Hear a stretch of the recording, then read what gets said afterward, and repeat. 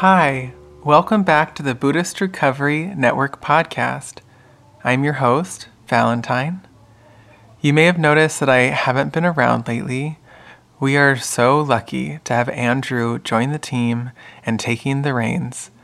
I am working on a very exciting project of my own, so Andrew will be your main host for the BRN podcast.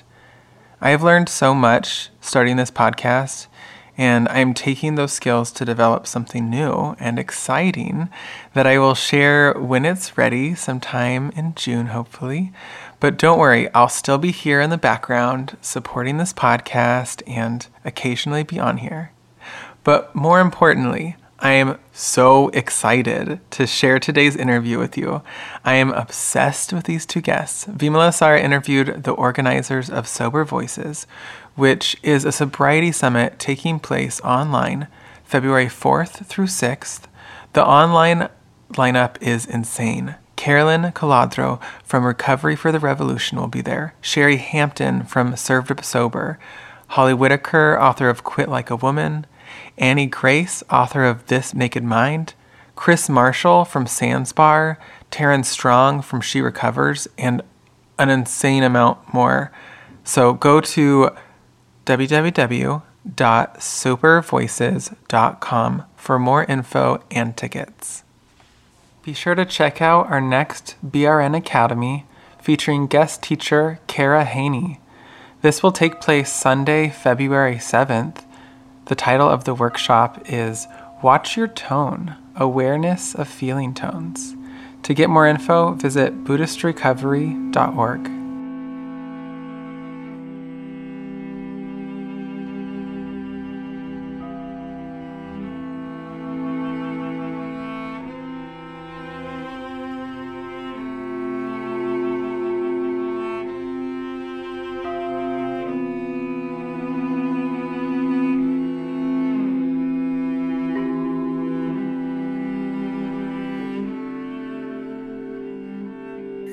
So, welcome Phoebe and welcome Alyssa. Have I said your name correctly? Is it Alyssa or Alicia? Alyssa, you did great. Thank you. All right. So welcome Phoebe and welcome Alyssa. It's really quite exciting to have this interview with you on Instagram. All these recovery programs seem to be popping up. It seems to be fashionable amongst the millennials to be in recovery, which is absolutely fantastic. So, Sober Voices. Who is Sober Voices? That's a really good question. I would say Sober Voices is the community that has been built around this idea of having an event. It includes all of our speakers and their audiences and their communities and basically anyone who sees what we're trying to do, I would say. People who believe in harm reduction, thinking about sobriety or being sober curious, being sober from alcohol or any substance, really, because all recovery is fairly, they share a lot of similar traits depending on, it doesn't really depend on the substance you're using. It's just the fact that we're all recovering from life or from something. Yeah, and this community really built from, this is Alyssa, by the way, you've just heard from Phoebe. This community really built from an idea that Phoebe had in her bathtub of all places. And that's where she has her great thoughts. And her idea was originally about we don't have like an annual touch point or some sort of event that brings together sober thought leaders under one roof, so to say.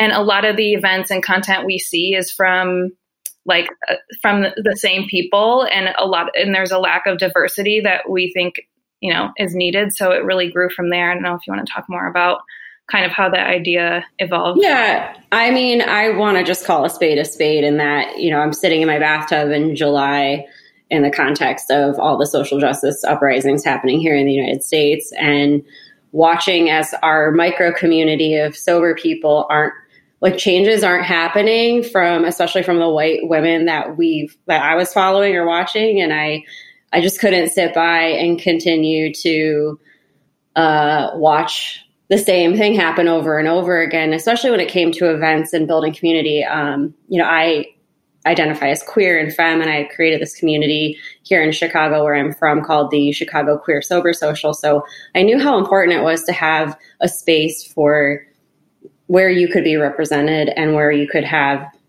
convene and talk about the things that were affecting you. And so I think from an event standpoint, I come from a corporate marketing background. So I saw that there was this opening and someone was going to do it. And in the context of what was happening here in the United States with social justice being like coming up and becoming such an important topic here, I was like, well, we should, if us as white women are going to do something, we might as well try and do it the right way. And so we have had just the absolute pleasure and responsibility to engage with lots of different advisors and folks who are in the sober community with many different identities, with many different races, and paying them for their input and paying them to help us be accountable to this greater movement around accessibility and inclusion. Great. So definitely looking at the intersectionality of sobriety and social justice. I mean, I'm kind of amazed at how that has been separate, but it has. But I just want to come back to this diversity because I think it's great, the thought leaders in sobriety. But would you say that your organization is American specific? Because when I look at your speakers, I think they're all American. Right now, that's a great question. I can answer it if you'd like, unless you want to finish your thoughts. Sorry. We have one speaker from London, DJ Paulette. She's incredible. Right now it's definitely, our network was US based. So we ideally, as we grow, would love to have it, that's a key part of scaling this and making it bigger and being more accessible, inclusive, from just having our very Western US focus talks and perspectives and experiences. Yeah, we definitely hope this is the first of many, and from there it can, grow out, and maybe there'll be like different sort of pockets so that there's different time zones going on. I think this time is just the first go, and we really started based off of some connections we had that allowed us to build and get introduced, and then from there, with the mindset we had and who we wanted represented, very intentionally seeking people out. And the response we've gotten has just been overwhelmingly positive. And like Phoebe said, just the people that we've met and that we have on our schedule, or on our summit schedule, and giving talks is just really amazing. So hopefully it grows. The other thing is that with the virtual event, anyone who buys a ticket gets recording access through the whole month. So ideally, not being able to tune in live if it's at like 3 a.m. your time won't be an issue or a reason for someone to miss out. Give us a preview of who we expect to hear as these thought leaders. Who are we going to hear from? Oh my gosh, I could rattle off everyone. I've been doing, this is Phoebe, I've been doing the majority of our speaker management and had the pleasure and privilege to receive everyone's recordings as the person facilitating the recordings. And it's just incredible. So, off the top of my head, we've got folks like Carolyn Collado from Recovery for the Revolution, who I'm obsessed with their work. And I am probably their number one fangirl, frankly. They told me once that they had never had fangirls before. I'm like, well, I'll be the captain of that club if you'd like. Carolyn Collado, Kadi Alawatoyan, I think that's how you say her last name, from Sober Black Girls Club, Crystal Rosales, Chris Marshall, Latiana Blue, Holly Whitaker, Annie Grace, Taryn Strong from She Recovers, and Kirsten Walker from Sober Brown Girls, Michelle Yang, who will be speaking about being sober, not from a recovery standpoint, but from having a dual diagnosis as an Asian American. We have a whole bunch of queer folks. We have quite a few trans folks, and various panels from artists and neurodiverse and disabled folks. And we have a BIPOC panel where Carolyn actually facilitated that and led the moderating for that discussion. And then we have our last panel is, I can't remember off the top of my head, but there's a lot of content. We also have, some up and coming, sober thought leaders. So Brandon Anthony will be speaking with Annie Grace. And these are two people who are approaching recovery from their own unique places. And Brandon runs a very BIPOC forward creative and artist fund for folks down in Atlanta, I think, or Texas. I can't remember exactly where. But he's been really big on Reddit in the Reddit sober world. And so having Brandon and Annie Grace, who wrote the book, This Naked Mind, which is, I think, a favorite among a lot of folks who've read it, talking about what their experiences in sobriety and recovery and then how they move the movement forward is really interesting. At least we thought it was, and it seems other people do too. And then also, we have Chris Marshall and who runs Sands Bar in Austin, Texas, speaking with Philip Spear, who is a Michelin star chef in Austin, Texas. And they're going to be talking about their approaches to recovery being in hospitality. That's another keynote conversation. And then we have Holly Whitaker and Carolyn talking about the future of recovery from their very unique yet integrated perspectives on how do we make recovery more inclusive. What's the intersectionality of Sober Voices, who they brought together, and the 12-step community or the Buddhist recovery community? Because there are many thought leaders in the Buddhist recovery community. What's that intersectionality? That's a good question. I would say off the top of my head, I can't speak to any of our speakers who outwardly say, I use a Buddhist recovery methodology or framework for my recovery. We do have some folks from 12-step programs who are speaking about their experiences around 12-step. Shayla Martin is actually giving a talk on the 10th tradition and how her experience as a Black woman, that's been really difficult to navigate in the rooms, and a critique on that with love because she's still involved in the program.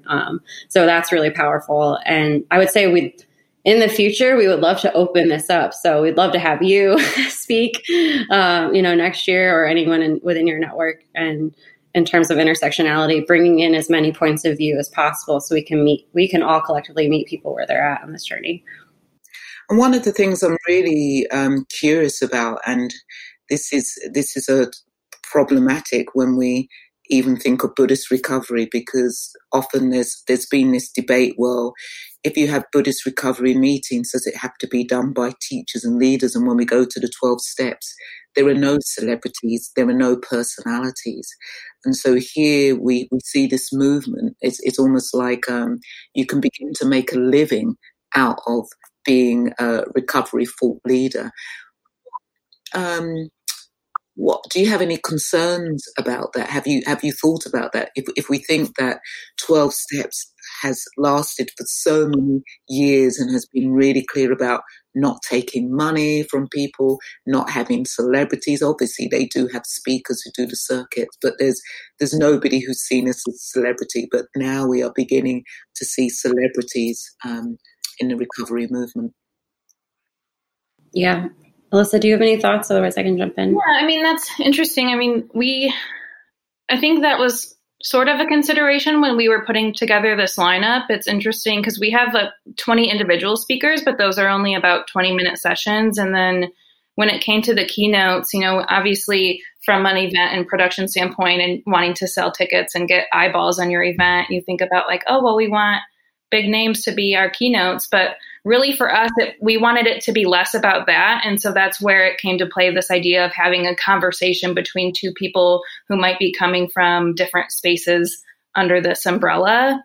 And also enlisting some of the people that are making a really good living or have celebrity status in the sober space, getting them in on our goal and having their support in building what we're building. And it's not, we're not really it's not like we're paying someone a huge fee because they have a larger audience. Pretty much everyone's being paid the same. And As far as like celebrity goes, that's an interesting. I mean, that's a great question. I mean, I appreciate that question because I was in and out of the rooms when I first started my journey around recovery, and it's a paradigm shift to, first of all, go from what has been historically stigmatized and underground in terms of being sober and recovery. And now this event is very much the opposite of that. In fact, people have their full names. We're celebrating and seeing it as a public, stake in the ground of empowerment. And here I am, and this isn't anything to be to stigmatize anymore. And I think along that journey, I'm an artist, and so paying people for their labor and for their emotional labor and for their gifts is another paradigm shift, as you're pointing out, in this historical space of service-based helping people through recovery. There are people who make a living from this and who do have 12-step backgrounds or experience, are still in the rooms and are helping people heal in other ways. It is, I think, a really interesting question. I don't have an answer to it. I think we're all kind of exploring it as it's happening. And for us, I think from a production and honoring people's gifts and the energy that it takes to produce a talk and sit down and share your story, it was important to us that we paid people for that, for their time, for their energy, for their network, for all of it. Mm-hmm. Yeah, I think just kind of talking more about this topic. I mean, one of the reasons why 12 Steps didn't want celebrities. I mean, it's a well-known fact. I think when Bill W., it wasn't Dr. Bob, but there was a third person, and they relapsed. What impact that has on people if you relapse. And sometimes I hear people talking about, I've been a long time in recovery, and they talk about 3 years. And I think that's not a long time in recovery. Do you know what I mean? It's like, it's great, but it's not a long time in recovery. And what I suppose my concern is, what is the support there for Sober Voices, where you begin to platform these thought leaders and then they relapse? Because we know it has a huge impact on the community. We see celebrities who take their lives, and it has a huge impact. Mm-hmm. I think, at least my gut reaction, and I don't speak for all of our speakers, this is like thoughts are my own kind of thing. I don't want to ever represent what other people think, because our speakers may disagree with me, but I think that relapse is a very human part of this experience around giving up and leaving addictive substances. And I think it speaks to the complexity of recovery and how it's nuanced and it takes time and it takes trying. And I think relapse is so stigmatized within an already stigmatized space that if someone does relapse, it doesn't mean that they aren't on this path towards recovery. And that's important to show, because if somebody does relapse and they think, oh God, there's no path forward for me, there is a path forward for you. And it's important that we don't give up on those folks, or we don't. I think it's a fine line, right? Because on the one hand, someone could say, well, relapse, that's like saying it's okay to relapse, and that, oh no, it's going to happen. And it honestly might. I think this takes me back. I feel called to share when I first quit drinking, and I told my dad and my grandfather, who both identify as alcoholics, that I don't take that label on for my own identity. I decided to call myself sober and in recovery. And their visceral response to that, saying that this is dangerous, that you're going to harm people by not labeling yourself as such. And I personally just did not feel that way at all. It felt like a mindset shift for me to be able to say, I'm sober, and it's a positive reinforcement of this lifestyle. And that has kept me sober without relapse for over 3 years. Back to the 3 years. Not that that's a long time. I was going to say that, that's one thing I've thought about. I mean, there's so many different ideas and things that we're going to have to get to in future events. But I would love to have a talk eventually from someone that has relapsed to share about that experience, because I think removing shame from that is such a powerful thing. And yeah, I mean, this is all just about self-acceptance, regardless of what stage you're in. And if it's someone who's feeling like they're resetting that clock, which happens to a lot of people, then I want them to feel like they have a place here too.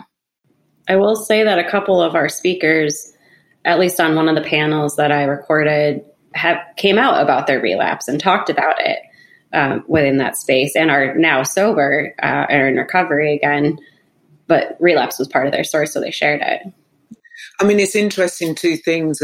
I have a program called Mindfulness-Based Addiction Recovery, and the whole reason why it was called Mindfulness-Based Addiction Recovery was not to focus on relapse, because we know that it happens, and let's focus on the positive of recovery, because it's how we work with relapse. I mean, I was somebody who was a chronic relapser, but one of the things I love about Buddhist recovery is you don't even say you're sober. There is no labels. I mean, that's the beautiful thing I think about Buddhist recovery. It's like when people say harm reduction, abstinence, I'm an addict. It's like there are no labels, and it's actually the labels that can define us. So if we have our strong label, even that I'm sober, and then we relapse, that's when the shame happens. Totally. That's beautiful. I had no idea that was a component of Buddhist recovery. Yeah, because it's a component of the Buddhist teachings, non-self. That it's all about letting go of all identities, all labels. That's what the whole practice is about.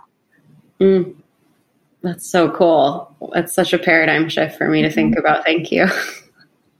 No, it's great. It's great having this conversation. I want to come into what was it that brought you both into recovery, another label? What was it that brought you into not wanting to? Well, I don't know actually, because recovery looks in different ways. Some people can be in recovery and still be using marijuana but have let go of the alcohol. So what brought you to this path?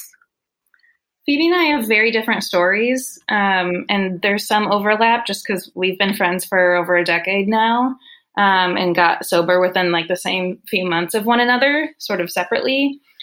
For me, I sort of entered sobriety. My first step was sort of going to Al-Anon meetings, because two members of my immediate family, one of my parents and a sibling, have both struggled with alcohol use. I try not to label anyone else an alcoholic, because that's up to them to choose their own labels or diagnose themselves. But it's just something that has impacted my entire life. And, it's the reason why my parents separated when I was a kid. And there was a few years span leading up to me getting sober where I had multiple interventions and, legal issues and rock bottoms for the two of them, and stints of sobriety. And I had just become so codependent. It actually took me moving across the country from Michigan to Texas to walk into an Al-Anon meeting, which I'd been wanting to do for some time. And kudos to Phoebe, who I would call every time I was sort of in a crisis about this. And one time she said, "So what are you going to do different this time?" She's always encouraging some tough love and boundaries. But for me, it was going to Al-Anon meetings and really unpacking my family history with it. And then my own experiences with drinking, and the sort of the collision of, spending time, money, and energy on something that wasn't really serving my goals at the time. And then also realizing that I had a lot of codependency and family baggage around this, and it had really never been a positive force in my life. So that encouraged me to do a 40-day mantra project through Holly Whitaker's, it used to be HIP Sobriety, her program. And I got through 40 days and I just felt really good. So I decided to go for 100. And then after 100 days, I just felt really in alignment with that. And it's sort of just been a building on from there. Phoebe and I joke sometimes that I call myself a recovering codependent, because I don't label myself as an alcoholic or in recovery, or I just say sober because it's easy, but I don't really, there's so much weight even around that label sometimes. But for me, it was really about realizing what little control I had over, the lives of these two people I just watched go in negative directions at times, and that the only thing I could really do was take the reins on my own future and my choices. Thank you. And you, Phoebe? Yeah, mine's a much different story. I also had family history of substance abuse with my father and my grandfather and other folks in my family. And so I watched it. I watched it, and I was the oldest grandchild, and I was just super in the chaos growing up. And then when I was in my late teens, both of them were sober and in recovery, and I was still, reeling from that experience. And then went to college, still unhealed, didn't have the tools to cope, and had more traumatic experiences in college. And everything was I was just pushing it all down. I felt like a gasket ready to explode. And then I left after college. Alyssa and I lived together for a year. And then I was in an abusive relationship and left him and moved to Chicago. And then when I got to Chicago, I fell into a new place in my life because I had been suppressing my queer identities, suppressing my sexuality, and wanting to explore that in a new city where I was anonymous and was just able to leave this person that I wasn't able to express myself around. I was able to find my queer community and my polyamorous community and really explore myself.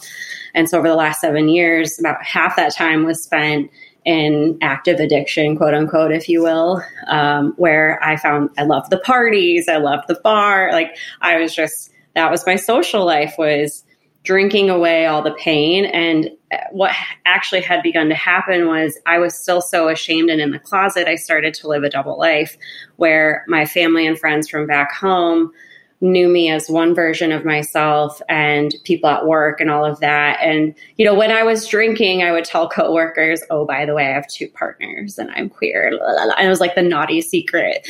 But that shame really kept me in the closet, and this fear that if I came out to my very evangelical family that I would be disowned. And eventually I reached a breaking point where this living a double life and wanting more for my life, being on the corporate hamster wheel on one lane, and then being this like wild artist in the queer community and the alt sex community here in Chicago, really, it reached a breaking point where I could no longer, the jig was up. I could no longer do it. And I had to choose myself. And so, I had a moment, a rock bottom, if you will, but it really was a culmination of wanting to quit drinking because it was this underlying thing that I turned to cope with all my pain.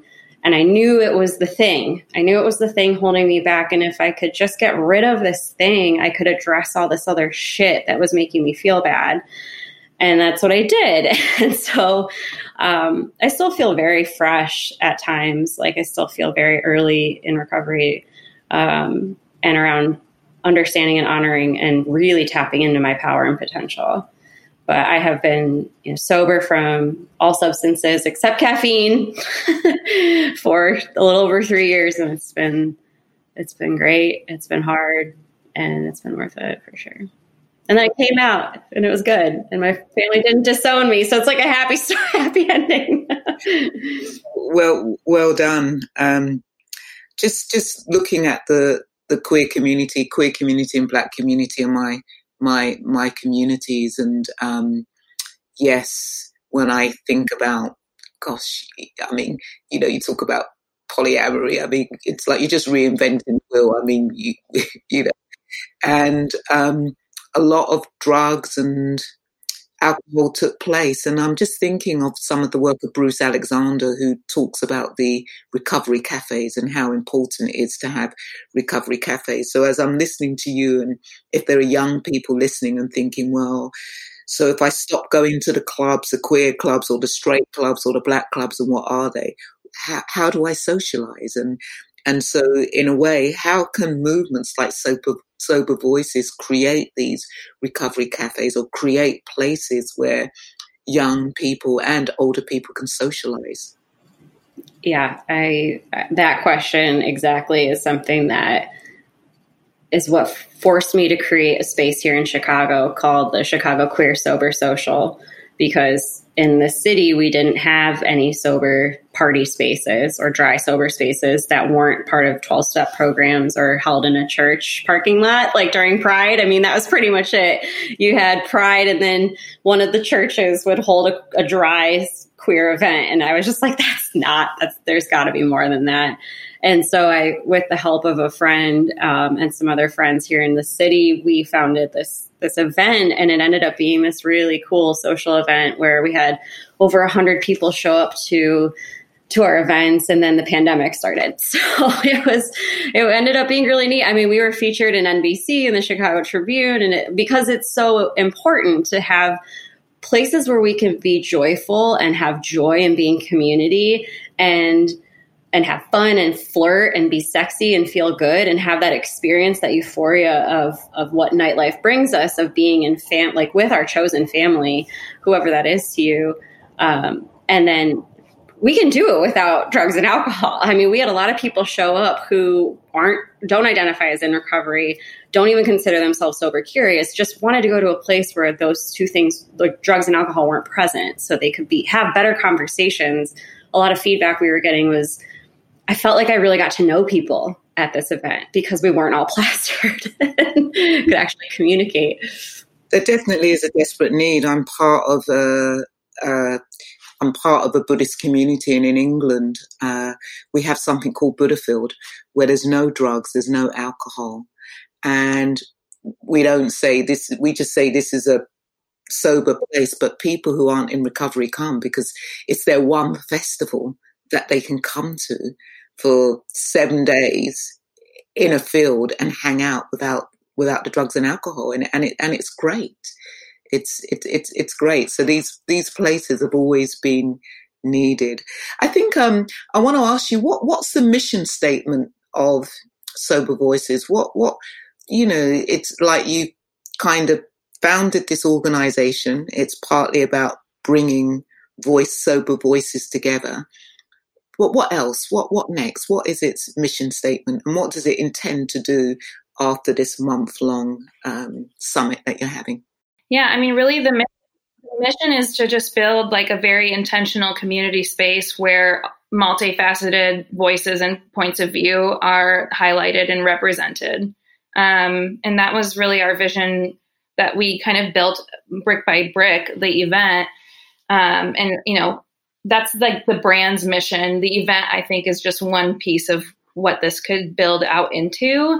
But when we talk about community, there are all of these places. Like I'm in Austin, we have Sands Bar here.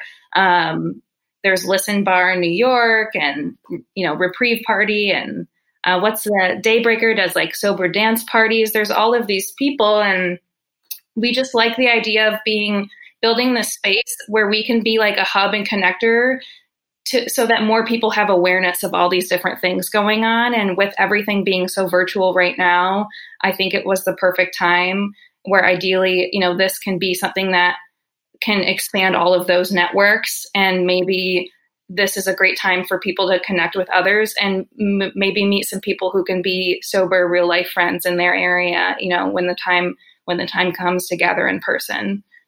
So I think that's really the vision, is just an intentional community space, and, bringing it back to what we talked about in the beginning, pushing forward voices that are underrepresented here too. I mean, especially on Sober Instagram, which is a great community for so many reasons. But when you think about algorithms and all this, having the opportunity to individually highlight, people who might not be otherwise is just incredible.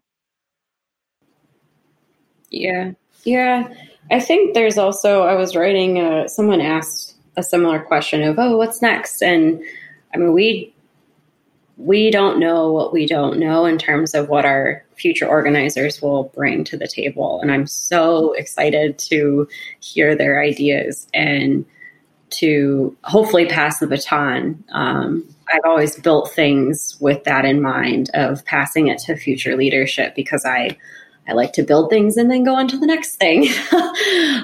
So I'm excited to hear what other people have to say. I think what's that quote? If you want to go fast, go alone. If you want to go far, go together. And I think we knew we had to build the thing. And as two white women, we were like, is this even something we should be doing? And then we felt that we needed to, we did need to do it. And then we also needed to do it in a way that we could attract folks who weren't like us to help us build the next iteration of it and pass it on, to create the space and then pass it on. Great. And what you mentioned social justice. If we are thinking of recovery and social justice, what does recovery look like if social justice is part of recovery? What does that look like? To me, it's around accessibility and meeting people where they're at in terms of their economic and economic resources, their life experiences and lived experiences, what speaks to them. I mean, there's no right or wrong way to recover in that it's providing people access to resources to help them do so. We all know that we need community and relationships in order to recover. It just depends. Something may speak to you that doesn't speak to somebody else. From a social justice standpoint, though, it's interesting because we are an event and who is taking in money and charging money. And when you think about social justice in terms of mutual aid, there is this, access to resources that are for free. And it's this balance that we're trying to strike, and a question that we keep coming back to.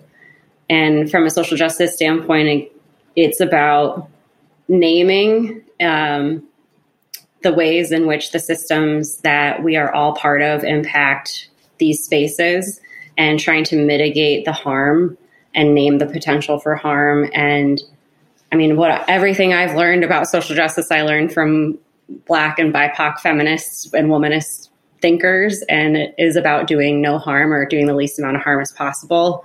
And so when we're thinking about how we're building this business, it is about inclusion from a programming standpoint, like who's not in the room, who's not at the table, from an accessibility in terms of how people think and how they consume content, and thinking about captioning, and in the future, hopefully we can afford ASL and BSL interpretation, and all sorts of things, even to in the future structuring our fee structure for speakers so that there's some sort of a disparity index so that folks who are, cutie BIPOC folks get paid more than the white women on our agenda, because of the ways that economic injustice has impacted everyone's access. So we're learning, and that's why we hire so many people to help us, because this is not our area of expertise. We're really good at building brands and communities.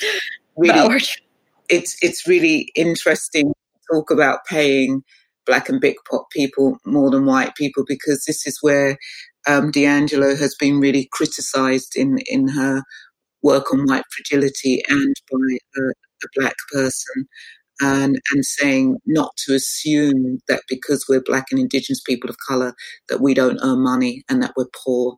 And I think that's really, really important when we look at that again is a social justice thing, because often we can go down that line. Yeah. What do you hope to do with the money? So you're charging, you're paying people. Where do you hope to invest the money? And the reason why I ask this is because we're in this situation now where we have recovery programs, Buddhist recovery programs, where there's no price ticket on it. 12-step recovery programs, no price tag on it. Smart recovery programs, no price tag on it. And yet we're beginning to have programs like Tempest, which I've as you know, I've worked for other recovery programs which have a price tag on it. So in a way, what's your view about that, and where do you see you investing money? Yeah, Alyssa uses a Actually, Alyssa, why don't you use that metaphor you use with me? Because yeah, go ahead. What metaphor? I'm like, what? The gym one, the gym and so your metaphor about how some people will do workouts at home and fit, so using this fitness as a metaphor. Yeah, we were talking about that. I'm like, sure, people can literally walk outside of their house and go for a run, but people pay for a gym membership because having somewhere to show up where they have accountability and a community that might be there makes a big difference to most people. And so that's how I think of making money in this space. Like, people could go do very self-guided recovery and go to AA or bootstrap like Google and find all of their resources online. But I think human nature wise, that's not how a lot of us are successful. That's not how I'm successful. I need some structure and accountability and community support and relationships. And so when I think about recovery programs charging where they're very holistic and they offer a wide variety of services that you can't get in a 12-step meeting room, or advice from physicians and, spiritual guidance or, meditations and some sort of structured pathway. I do think there's value to that.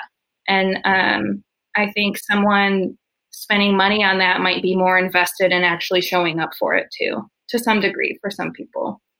As far as the question about, what we plan to do is it's a paid event, where, like Phoebe said a million times, we're bootstrapped. And so we've been working for about 5 months on this, me part-time and Phoebe full-time for the last few months.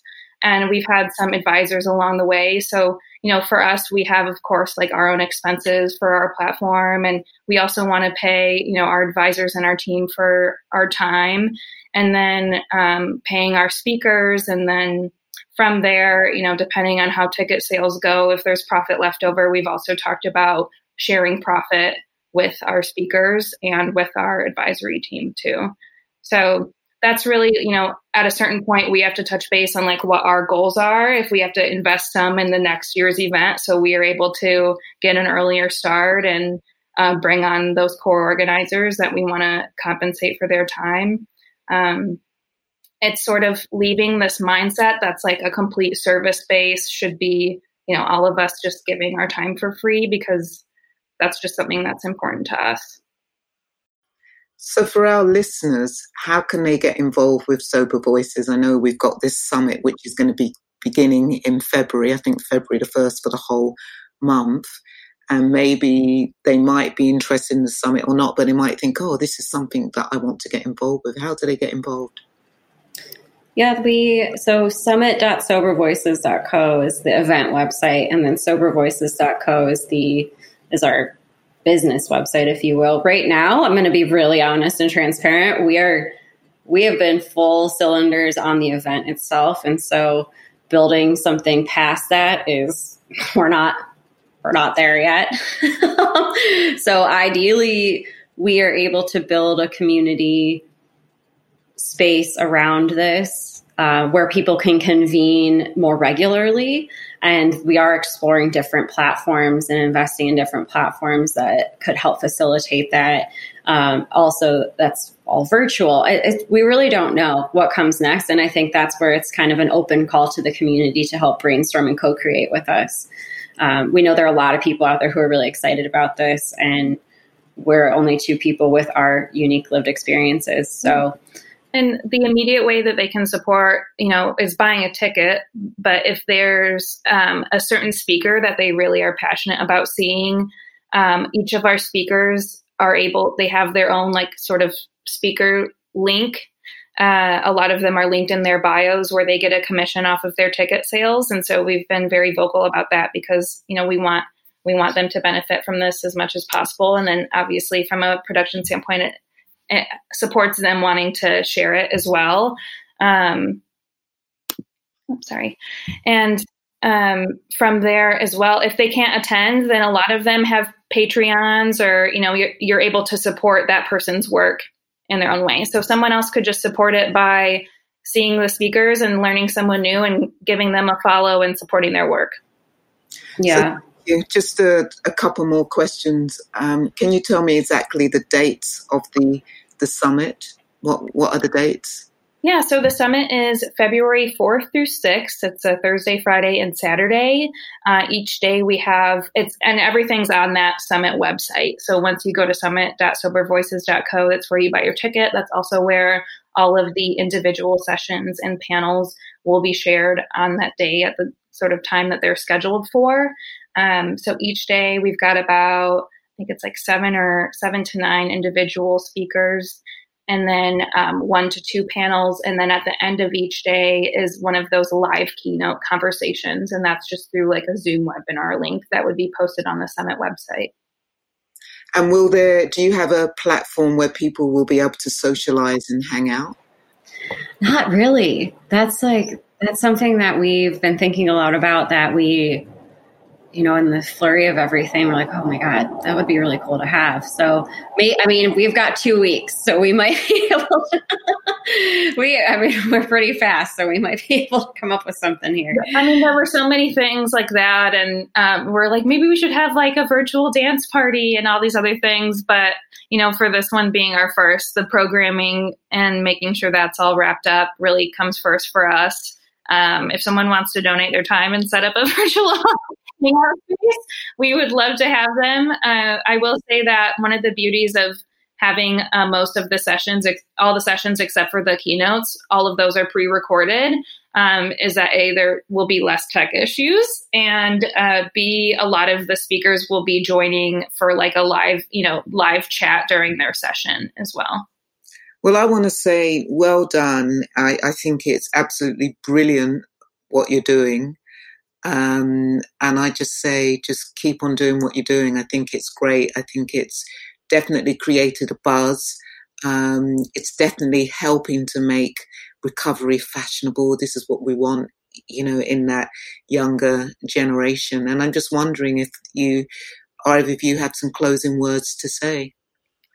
Well, I just want to thank you for reaching out to us, and, even having this conversation is telling me that I need to learn more about Buddhist recovery. And maybe that's something that we include the next time around. For me, coming from my background where my sobriety really started with witnessing people suffer in my own life, I think pushing this movement forward to be a more like fun and cool looking and receptive space will only just help people who really need support and help in their lives, or who are struggling, feel less other and feel more supported when they're making that decision. So thank you. That's all. Yeah. Thank you. Yes. I think we're all in the business of alleviating suffering and helping people suffer less. And I think that's our common thread here in this movement work and in this work around healing. Thank you for having us on in this conversation. I've admired your work from afar, so I'm also fangirling.